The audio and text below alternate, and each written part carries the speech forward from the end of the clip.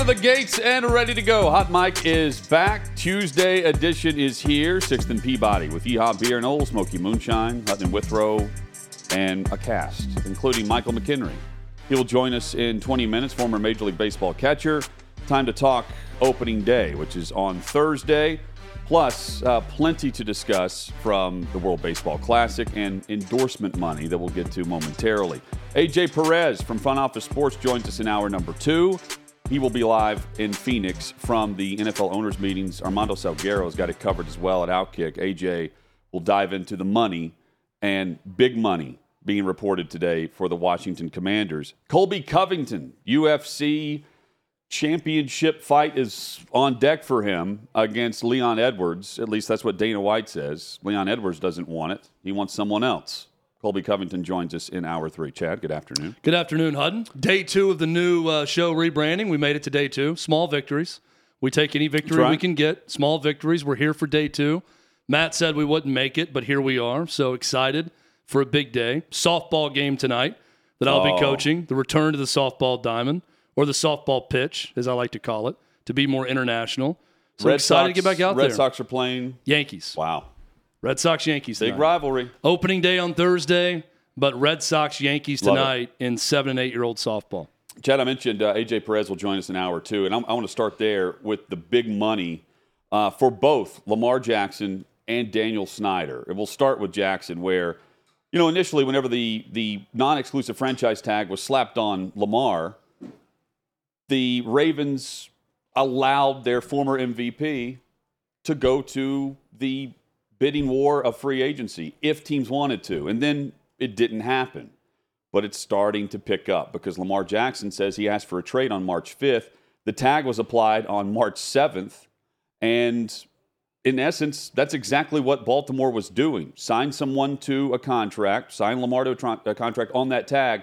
You'll get 2 first-round picks in return if you're Baltimore. However, if you're another team, Lamar Jackson's probably not going to sign that exclusive tag. And knowing what we know about what's being reported for Aaron Rodgers in Green Bay, where it's not a first-round pick, but a second-round pick this year, and then a second-round pick next year that could be a first-round pick for Green Bay if Aaron Rodgers reaches certain playing numbers, certain performance bonuses that would up that to a first-round pick. The holdup is a Jets selection if Rodgers decides to retire after 2023. That being said, if you're another team, why give up 2 first-rounders if you know that the former 2-time MVP in the last 3 years, Aaron Rodgers, is going to get less than that?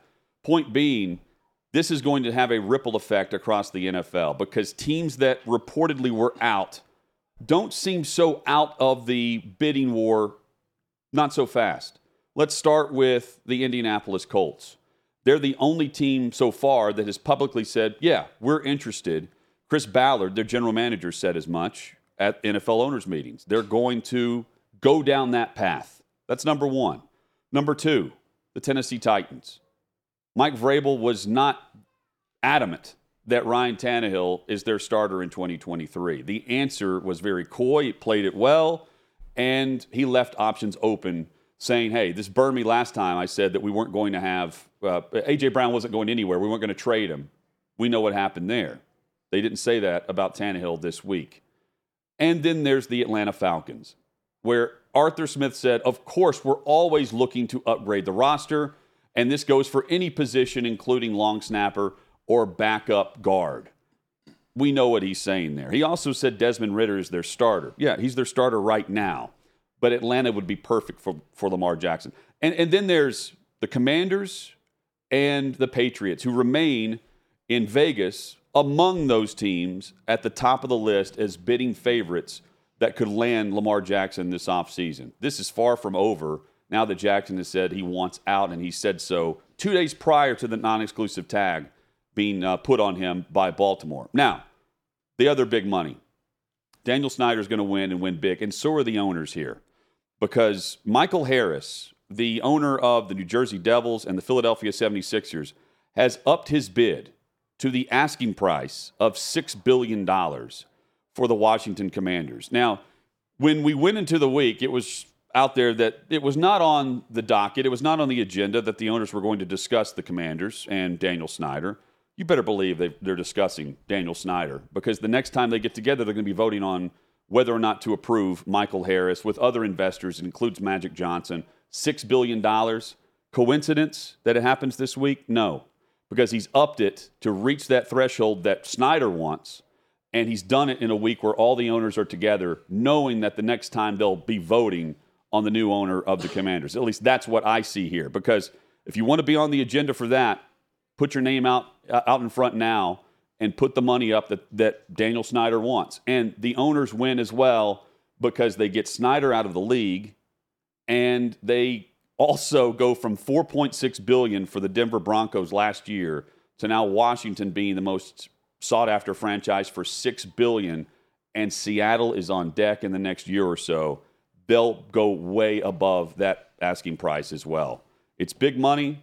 They get the douche of an owner out of the league with this, and they end up on top. So does Daniel Snyder, and so does Michael Harris and his ownership group, because keep in mind, Lamar Jackson is still among the favorites for Washington. Chad, the fully financed offer of $6 billion, would you turn it down? No, absolutely not. I love what. First off, Michael Harris from Bethesda, Maryland. Yeah, he's from the D.C. area. Initially, yeah. so yeah. There's another Washington, D.C. billionaire involved. I like this sounds, a little cute for buying a multi-billion-dollar NFL team, but I do like the idea of local ownership in some way. So having and I know there's multiple people in this group, but having a Washington, D.C. billionaire coupled with a billionaire originally from the state of Maryland, to me makes a lot of sense for the sell of that team. Yeah, absolutely. I love it. And the Lamar Jackson part of this, and I went through and I listed the teams you mentioned, the most likely candidates. Titans, Colts, Commanders, Patriots, Falcons. And I'm trying to mentally now decipher what rosters make the most sense for Lamar Jackson, style-wise also, to go and win big now. I think the Titans are close to the top of that list. I would put the Patriots on that list also. Where do the Commanders rank? Because I do think the Commanders on this list with the Falcons and the Colts have the biggest need at quarterback right now. The Commanders are right in the thick of the playoffs last year in the toughest division in football. With no quarterback. Right. Really. Yeah, and everything else going on around the So organization. would you put them at the top of the list? I think it makes a great fit for them. Now, they could... The benefit, I think, with the Titans or Colts would be division. Well, and the Titans O-line. The Commanders aren't bad there, and they have a very good defense, right? They're one of the top in the league. Patriots, I like that. Falcons, to me, the offense is just perfect for them. And they've added, pieces at wide receiver. Kyle Pitts is a wide receiver / tight end. Investing in the run game. Signing a ton of offensive linemen. Well, I say it because there's not, when I start to go through this list, there's not one that jumps out to me and I say, well, that just makes no sense. Well, what do you do if you're Baltimore? I would probably put the Colts last on the list if I had to guess, but I could see that working also. The Colts have spent $148 million since 2018 in Andrew Luck's retirement on quarterbacks. Number one on the list is Baltimore. I just excluded them because he wants to move on. But the best place for Lamar Jackson, with what they've built around him to have an offense that accentuates his skill set, Baltimore's the best spot to be to go win right now. But of these teams that are left, I think it's fun to play the game of, now let's slot it, not just money. I'm not talking about cap room or what teams could offer with trade and what they could offer monetarily. Let's just look at the football side of it. What's best for Lamar Jackson to go in and play well and win with the rosters around him? Titans, Colts, Commanders, Patriots, Falcons. Mentally try to rank those 1 through 5. And it's an interesting exercise. With what you're saying, Hutton, you're selling me more on the Commanders, maybe being at the top of that list, but I still put Titans high on the list. Patriots would be up there. Falcons are getting closer, but I still would put them closer to the bottom of the list with the Colts, with rosters right now to win. I'm with you. But it's fun. It's fun to look at the possibilities. There will always be a mystery team. Miami would be on this list, but they don't have the picks in order to do it because they tampered with Tom Brady on that yacht. So there's only actually 31 first-round picks this year. Who hasn't tampered with Tom Brady on a yacht, though? Sure. Come on. Yeah. It's Tom Everyone Brady. would love to. Yeah. Every owner. Everyone tampers with Tom on a That's yacht. right. Yeah. Just what you do. And you get Brady on your yacht, you're tampering with him. That's what you do. And if he doesn't select you, you get Edelman or Gronk. That's the other thing. They'll also show up on your yacht. Both Chad, those guys. The least valuable Major League Baseball team, the Miami Marlins, at just a little over $1 billion right now. Now, again, it's $1 billion. But that tells you where Major League Baseball is compared to the least valuable NFL franchise, because the next NFL franchise would be the next highest acquired franchise based on the billions. And a lot of it has to do with the popularity of the sport, but also the knowledge of the common fan knowing the players on the rosters. And a lot of this has to do with marketing dollars. You dove into the numbers through Front Office Sports. So the Forbes has the top 10 highest paid Major League Baseball players. Okay. And this list combines both salary and endorsement. And something really jumped out to me. We talked last week, I did, about Shohei Ohtani and how I'm perplexed that this guy is not a bigger American celebrity. Global icon and also American celebrity with what he's doing baseball-wise. Shohei Ohtani's top of the list, $65 million he's going to make this year. Guaranteed $30 million one-year contract with the Angels, plus $35 million in endorsements. That's really good. Now, 30 of that $35 million, or 30 plus of that, is all in Japan. Japanese pharmaceuticals company, Japanese hygiene company. I'm looking up Japanese electronics company. So he's making a bulk of his endorsement money over in Japan. Now, here's where it gets tricky for Major League Baseball after that. Max Scherzer, who's making $58 million with the Mets, is making $1 million only in endorsements. Aaron Judge is second in baseball. The drop-off is from $35 million for Ohtani to $4.5 million down to Aaron Judge. Then you've got Mike Trout at $4 million. This is in endorsements. And Justin Verlander at $1 million. Now, I compared this to NBA and NFL players and looked at the top 5 highest paid guys endorsement-wise in each league. NBA, LeBron James, $64 million in endorsements. Steph Curry, $40 million in endorsements. Kevin Durant is basically dead even with Shohei Ohtani at $34 million. All of this coming from America, by the way, with Kevin Durant and not Japan. That's the third highest endorsement. But think about the drop-off from Ohtani to Aaron Judge. Giannis, $27 million. Russell Westbrook, $25 million. NFL, Tom Brady, recently retired, I know, $45 million. Patrick Mahomes, $22 million. Dak Prescott, $13 million. Russell Wilson, $12 million. Aaron Rodgers, $11 million. I highlight these numbers and how out of whack they are, not to show that Major League Baseball is in any financial trouble. They just raked in billions last year. Right. Biggest revenue ever in the history of the game. They are spending at record rates. Steve Cohen has paid the GDP of about 15 different countries combined for his payroll for the Mets this year. Money's fine with Major League Baseball, but it's the endorsement money and the lack thereof that jumps out to me, because that shows a clear lack of star power, and that does catch up to you. And with these regional television networks folding and filing for bankruptcy, and teams now left to try to find a home for their games, that will also catch up with Major League Baseball. So keep that in mind. Major League Baseball versus the NBA versus the NFL, and the discrepancies in what players are making in individual endorsements, that's going to be a big problem for baseball if that does not improve. Salaries are great, but you got to make money in endorsements as well, because the lack of money being spent with these athletes and endorsements shows me they're not overly marketable right now, and they need to be more of that. We need baseball players to be household names again, and they're not. And outside of 2 or 3 people. And that's what do you care about? What don't you care about? In Major League Baseball, you care about your team. And so the dollars are, in large part, regional or local, very specific to that area. And we mentioned Ohtani. I'm still stunned that Aaron Judge hasn't popped up that list after last year. With all the marketing that was going on behind the league and with ESPN about the American League home run record, the American League king, all rise for Aaron Judge. No mention of the home run champions of years past, right? Yeah, and it's all about the American League, and still he sits where? So he's at $4.5 million. Just to compare that, fifth on the list in the NBA going into this season was Russell Westbrook. He makes $25 million. That's more than 5 times the amount of endorsement money for fifth place on this list compared to second in Major League Baseball. And it's Russell Westbrook. I mean, we make fun of the NBA for a lot of reasonable reasons when they screw things up and how the league has gone down. They know how to market.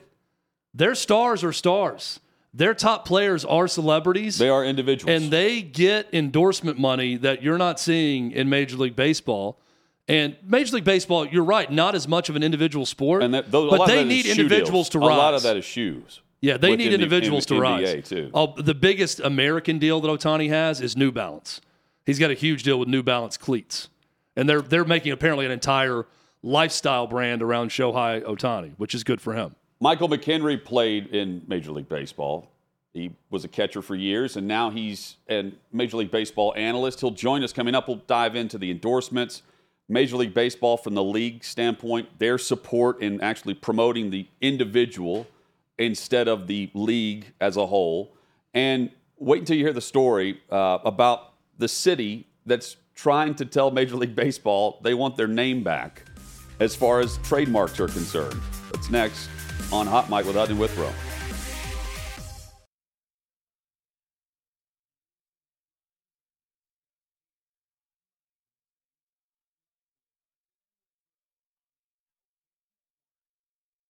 And we're back with Michael McKenry, MLB analyst, Pirates broadcast analyst, and he's with us on Tuesdays as well as Kurt Schillings. We talk Major League Baseball, which is just around the corner this Thursday, opening day. Mike, hope you're doing well. You guys as well. I heard we got a new name. I'm pretty excited. The Hot Mic. Yeah. Fits you guys perfectly. How would that go over in the clubhouse? The Hot Mic? Yeah. I don't know. I don't think it'd go over well. I think guys get scared of the microphone sometimes. Fair. Here's the real question for you, Michael. Is that plant behind you real or fake? What do you guys think? I think it's real. I feel like you're a guy who waters your plants daily. Is it a real plant? No, it's not. No, Okay. It's an olive tree. It's not real. I wish it was. What was opening day like for you? It was special. The very first time I made the team, I got to have 3 opening days, which I thought was really, really special. I got to go to San Fran, LA, and then go back into Pittsburgh. And I got a flyover on each. I think if you don't have a flyover, you're doing something wrong during opening day. Every owner should really take some time and kind of celebrate it in that way. I think it's very, very special. But, doing it in California and in LA and San Fran, it was really special. It was right after San Fran won the World Series.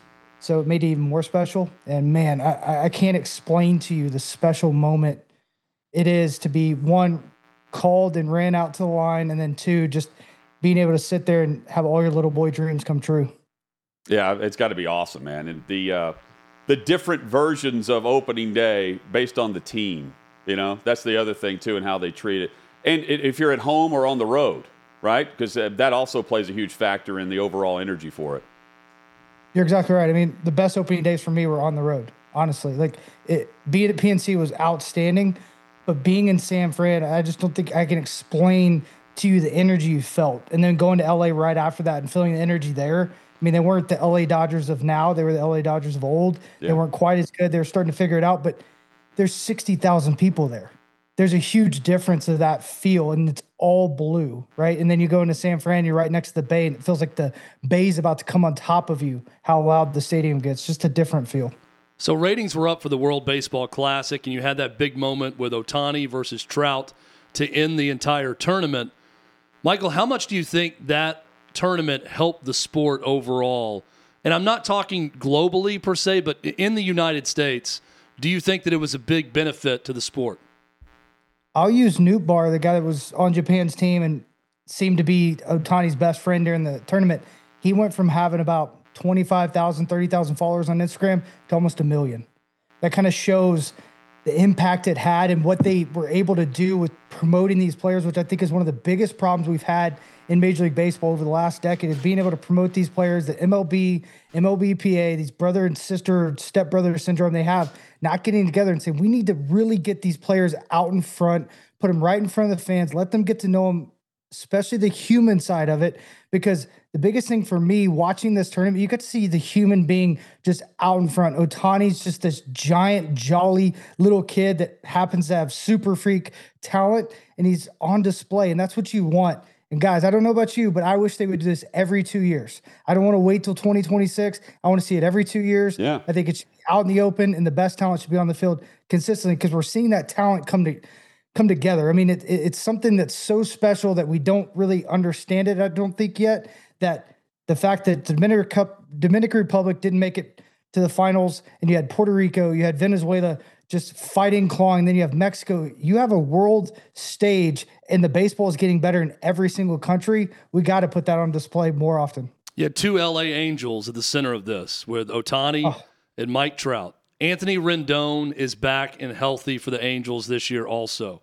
Is this the year we're going to see this team be a playoff team, Michael?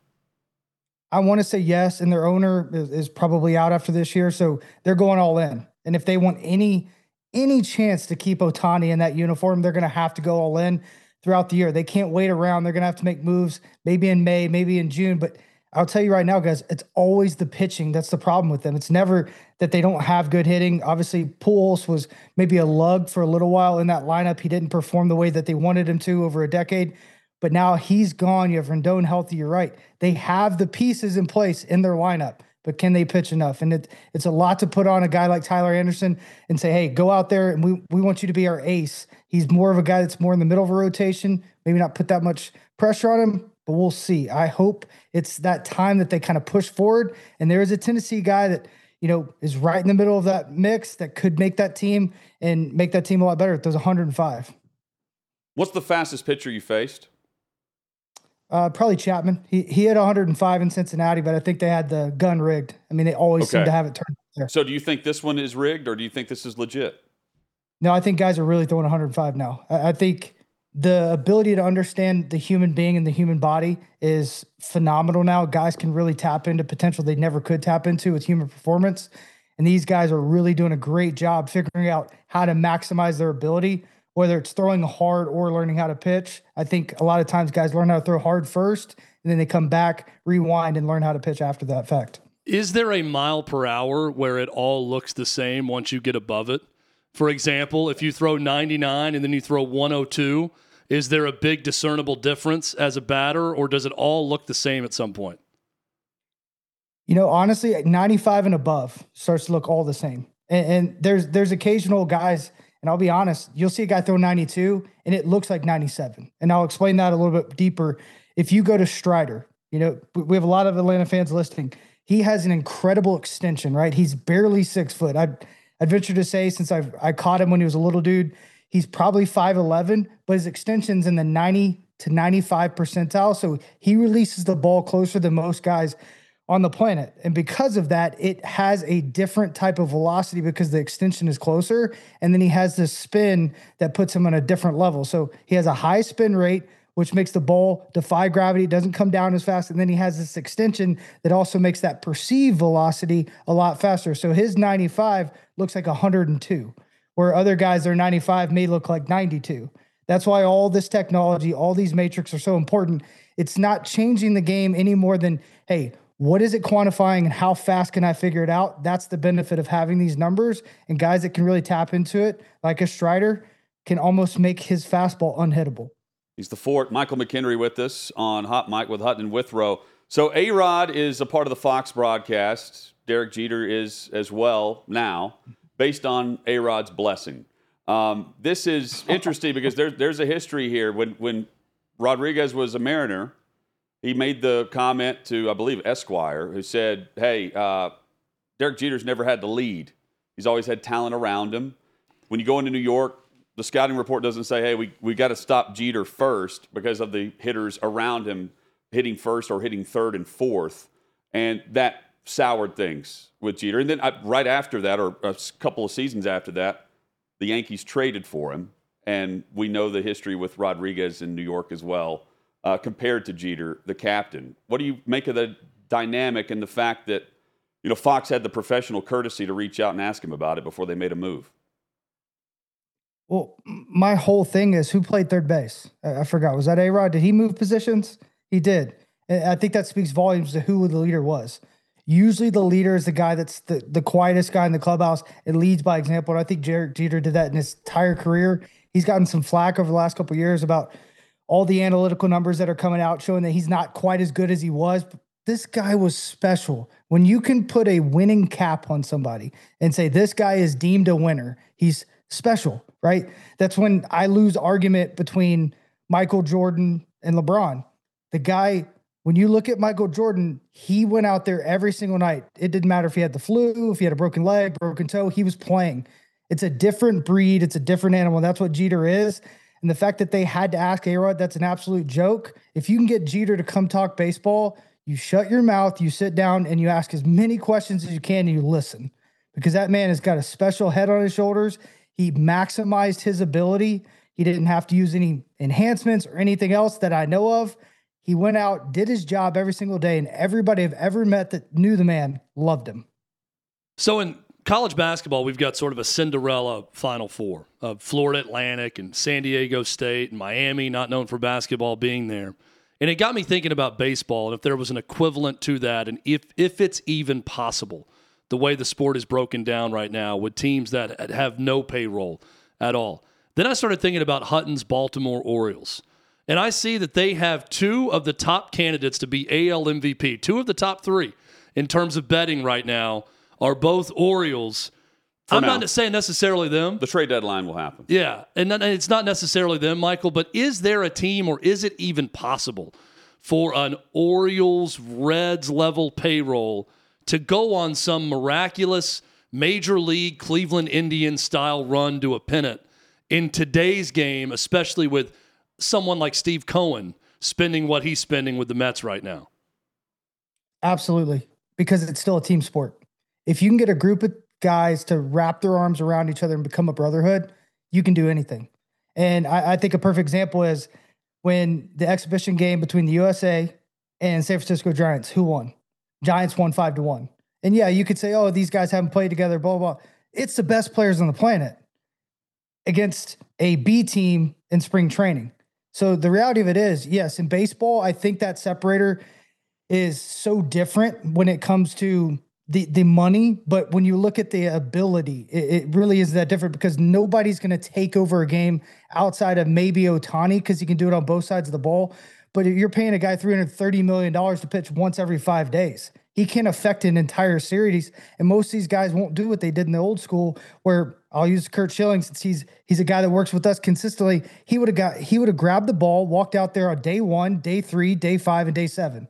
You're never going to see that again. These guys will protect themselves. They'll not get out there, and I can't knock them for it. I wish they would, but that's not the game that we're watching nowadays. It's protect the player, don't throw too much. There's a lot more injuries than there ever have been in almost any other time in baseball history. They got to figure that out, and they got to get the best players out there consistently, or the reality of it is the team that really collectively comes together. We watched it with the Atlanta Braves when they won the World Series. Maybe not the best team or the most talented. They didn't even have their best player. They went out there and won the World Series because they came together. Boston is coming together to get their name back from Major League Baseball. So the story goes, so David Ortiz once said, this is our effing city, right? So it looked as though the Red Sox applied for a trademark of the word Boston. That would apply for all merchandise, anything they want to slap the word Boston on. They've also done that, I believe, for the Mariners and the Astros as well. But the Red Sox didn't actually apply for that. It was Major League Baseball that did it, using the Red Sox as the reason why, so they can profit as a league. What do you make of this and the fact that Boston is saying, hey, we want you to rescind this, not because we want to use it, but because you shouldn't own the name Boston? They're bullies. The best way to put it, Major League Baseball is a giant bully. I mean, they're in the regional networks. They grabbed a hold of the balls, the rules. If you look at how that entire vote comes about, there's 12 votes, 4 votes to players. The rest go to pretty much owners. So it's becoming a monopoly, and they're allowed to do it. Go look at the Congress, right? They are allowed to do whatever they want. They can create a monopoly in every single way, and they're going to overstep until they get pushed back. And I'm so happy Boston pushed back. I'm kind of interested to see what Seattle does and Houston does. They're literally trying to take a city's name and trademark it. There's so much rich history in Boston. They're trying to say Boston Red Sox. That's all that matters there. Like the Boston Celtics don't exist. Like there's not some incredible schools there and rich history, really in our foundational history of the United States. The fact that they feel like they can overstep like that's absolutely remarkable. They need to kind of have a whoa factor right here, and someone needs to push back. And this story should be everywhere, but it's not. It's something that kind of came across my phone. Someone texted me, "Can you believe this?" I said, "Absolutely." They're just getting started. And this is through the Boston Herald that says that they've done this recently, but they've done it for Houston and Seattle. And this would apply, Chad, for merchandise, entertainment, anything they want to slap that logo on or that word on, they would get a cut of the profits based on whatever it would be. How for is any the name of a city not just public domain? Well, that right? It is an aggressive trademark application. I mean, that seems like it would be impossible, that would just fall under public domain and you could not have a trademark application for the name of a city. Isn't it? It's interesting, though, they've chosen these three initially and not any of the others. Maybe the other ones are Tampa. Maybe the other one's already trademarked and we just don't know it. They didn't want Tampa, Chad? They didn't want Arizona? No, that's more St. Petersburg. They were searching for there. That's where they play, is St. Pete. So they wanted that. Mike, so coming into the season, I think we kind of know where the World Series is going to end up based on payroll. Right now, who do you have as the World Series champion as we are on right around the corner from opening day? I feel like a broken record, but I'm going to have to go with the Atlanta Braves right now. I'm going to have to. And the reason is because the young talent that's right there, the way that they've structured their team and really bought in with guys, and they've extended the core, you would say. We just haven't seen that in years past. And I feel like going back to that conversation we're just having about having that team aspect, they've got it. They've got it. I mean, I would have said the Mets, they lost their closer. It's going to be really hard to kind of buy that in. The Phillies had a really good shot. There's not an AL team that really jumps out. I do like what New York just did by letting that shortstop, the 20-year-old, make the team. I think that's going to be a big push for them because it kind of shows what they're trying to do and they believe in their young talent. And he also brings that aspect of that homegrown. And the Yankees seem to love that. You look at Judge, some of the other guys, they really back that up. So I do think that helped the Yankees, and I think we're going to see a Yankees-Braves World Series. It doesn't have to be the case, Michael, but when I look at the top of the NL East with Phillies, Mets, what they're spending, and then with the Braves, and I think now all three of those teams could theoretically make the playoffs, but it feels like two of the three will get in and one won't. And thinking about how brutal that round robin of all of those games, those three teams will play against each other from April until October, and who's going to be left standing at the end of it, that's going to be whoever gets the playoffs will have been battle-tested coming out of the NL East, just at the top three of that division. What do you think about the matchups between those three teams? And I know you got the Braves in the World Series, but who would be the other team left standing in that group? I'll never bet against Verlander or Scherzer. I mean, those two guys, they're battle-tested. They're guys that they fight and claw, but they are 38, 39, into their 40s. That's not precedent. It's not easy to do. So I'm not going to say, hey, these guys are going to stay healthy because they haven't stayed healthy throughout their career. Scherzer wasn't healthy last year. Obviously, if he's in the lineup, he's pitching, he's one of the best on the planet. Same thing when you look at Verlander, but they have to be in there. And the fact that they're that age, getting paid that type of money, you can't throw all your chips into that. And one thing that you also have to look at, guys, is the fact that these guys are going to be playing every single team. So the NL East isn't going to just absolutely beat the crap out of each other all year long like they have the last couple of years. They get to actually go play the Oakland A's. They get to play throughout the league, which I think is really going to benefit them, especially when you look at how good Miami's pitching is and how good Atlanta's offense was last year. They faced the best pitching day in, day out in that NL East over and over again and put up huge numbers top to bottom.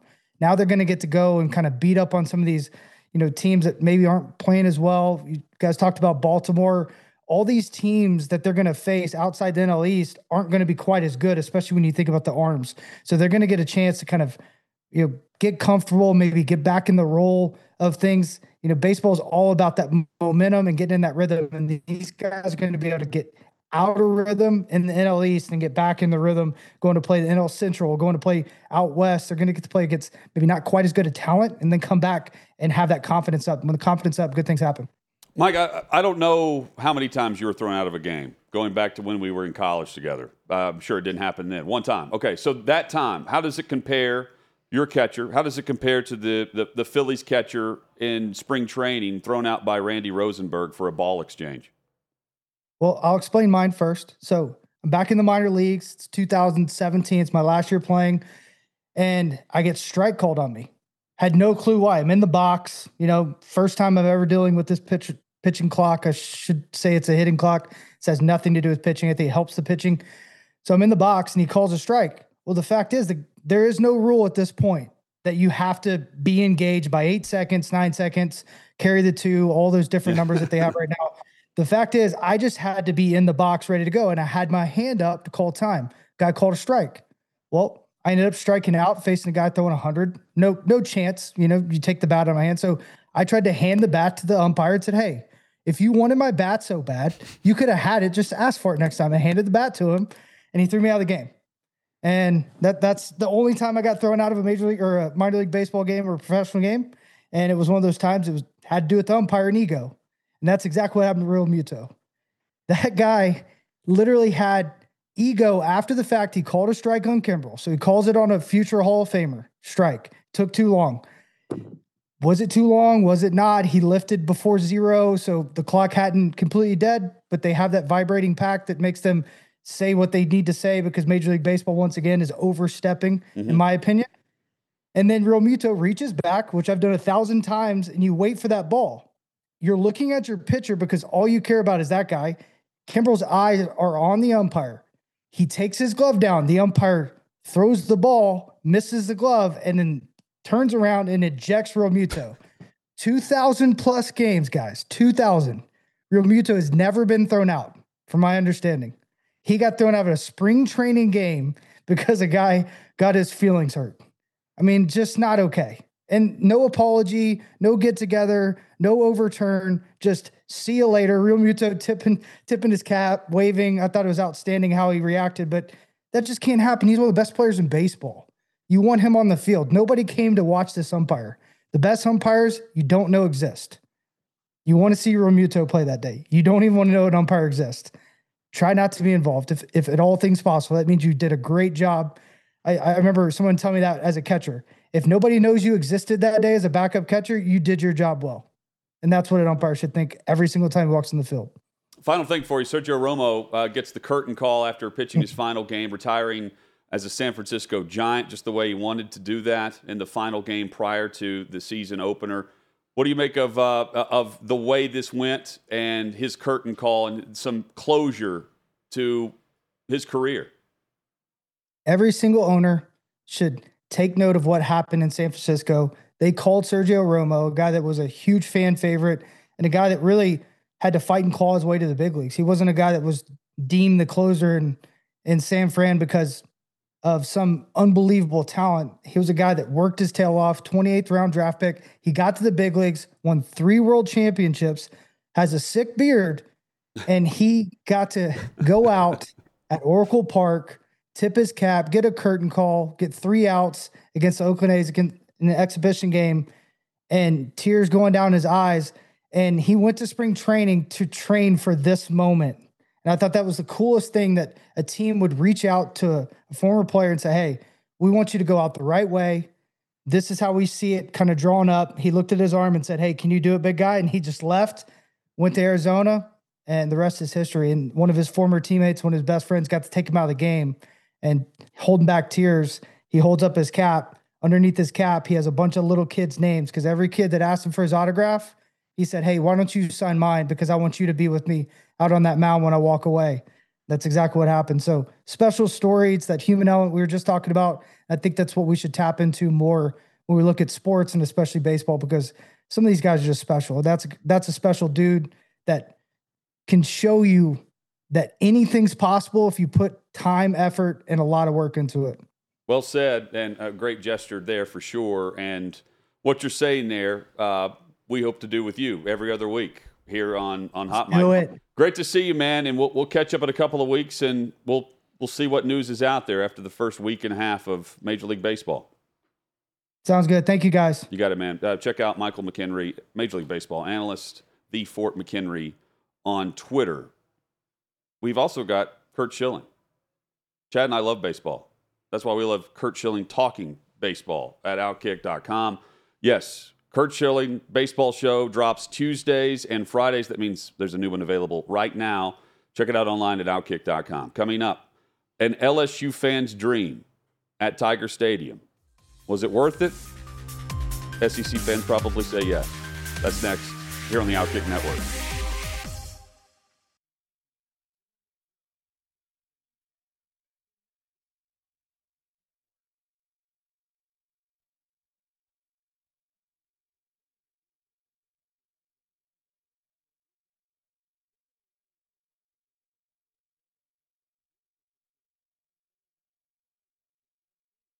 Hot Mic rolls on from 6th and Peabody with Yaw Beer and Old Smoky Moonshine.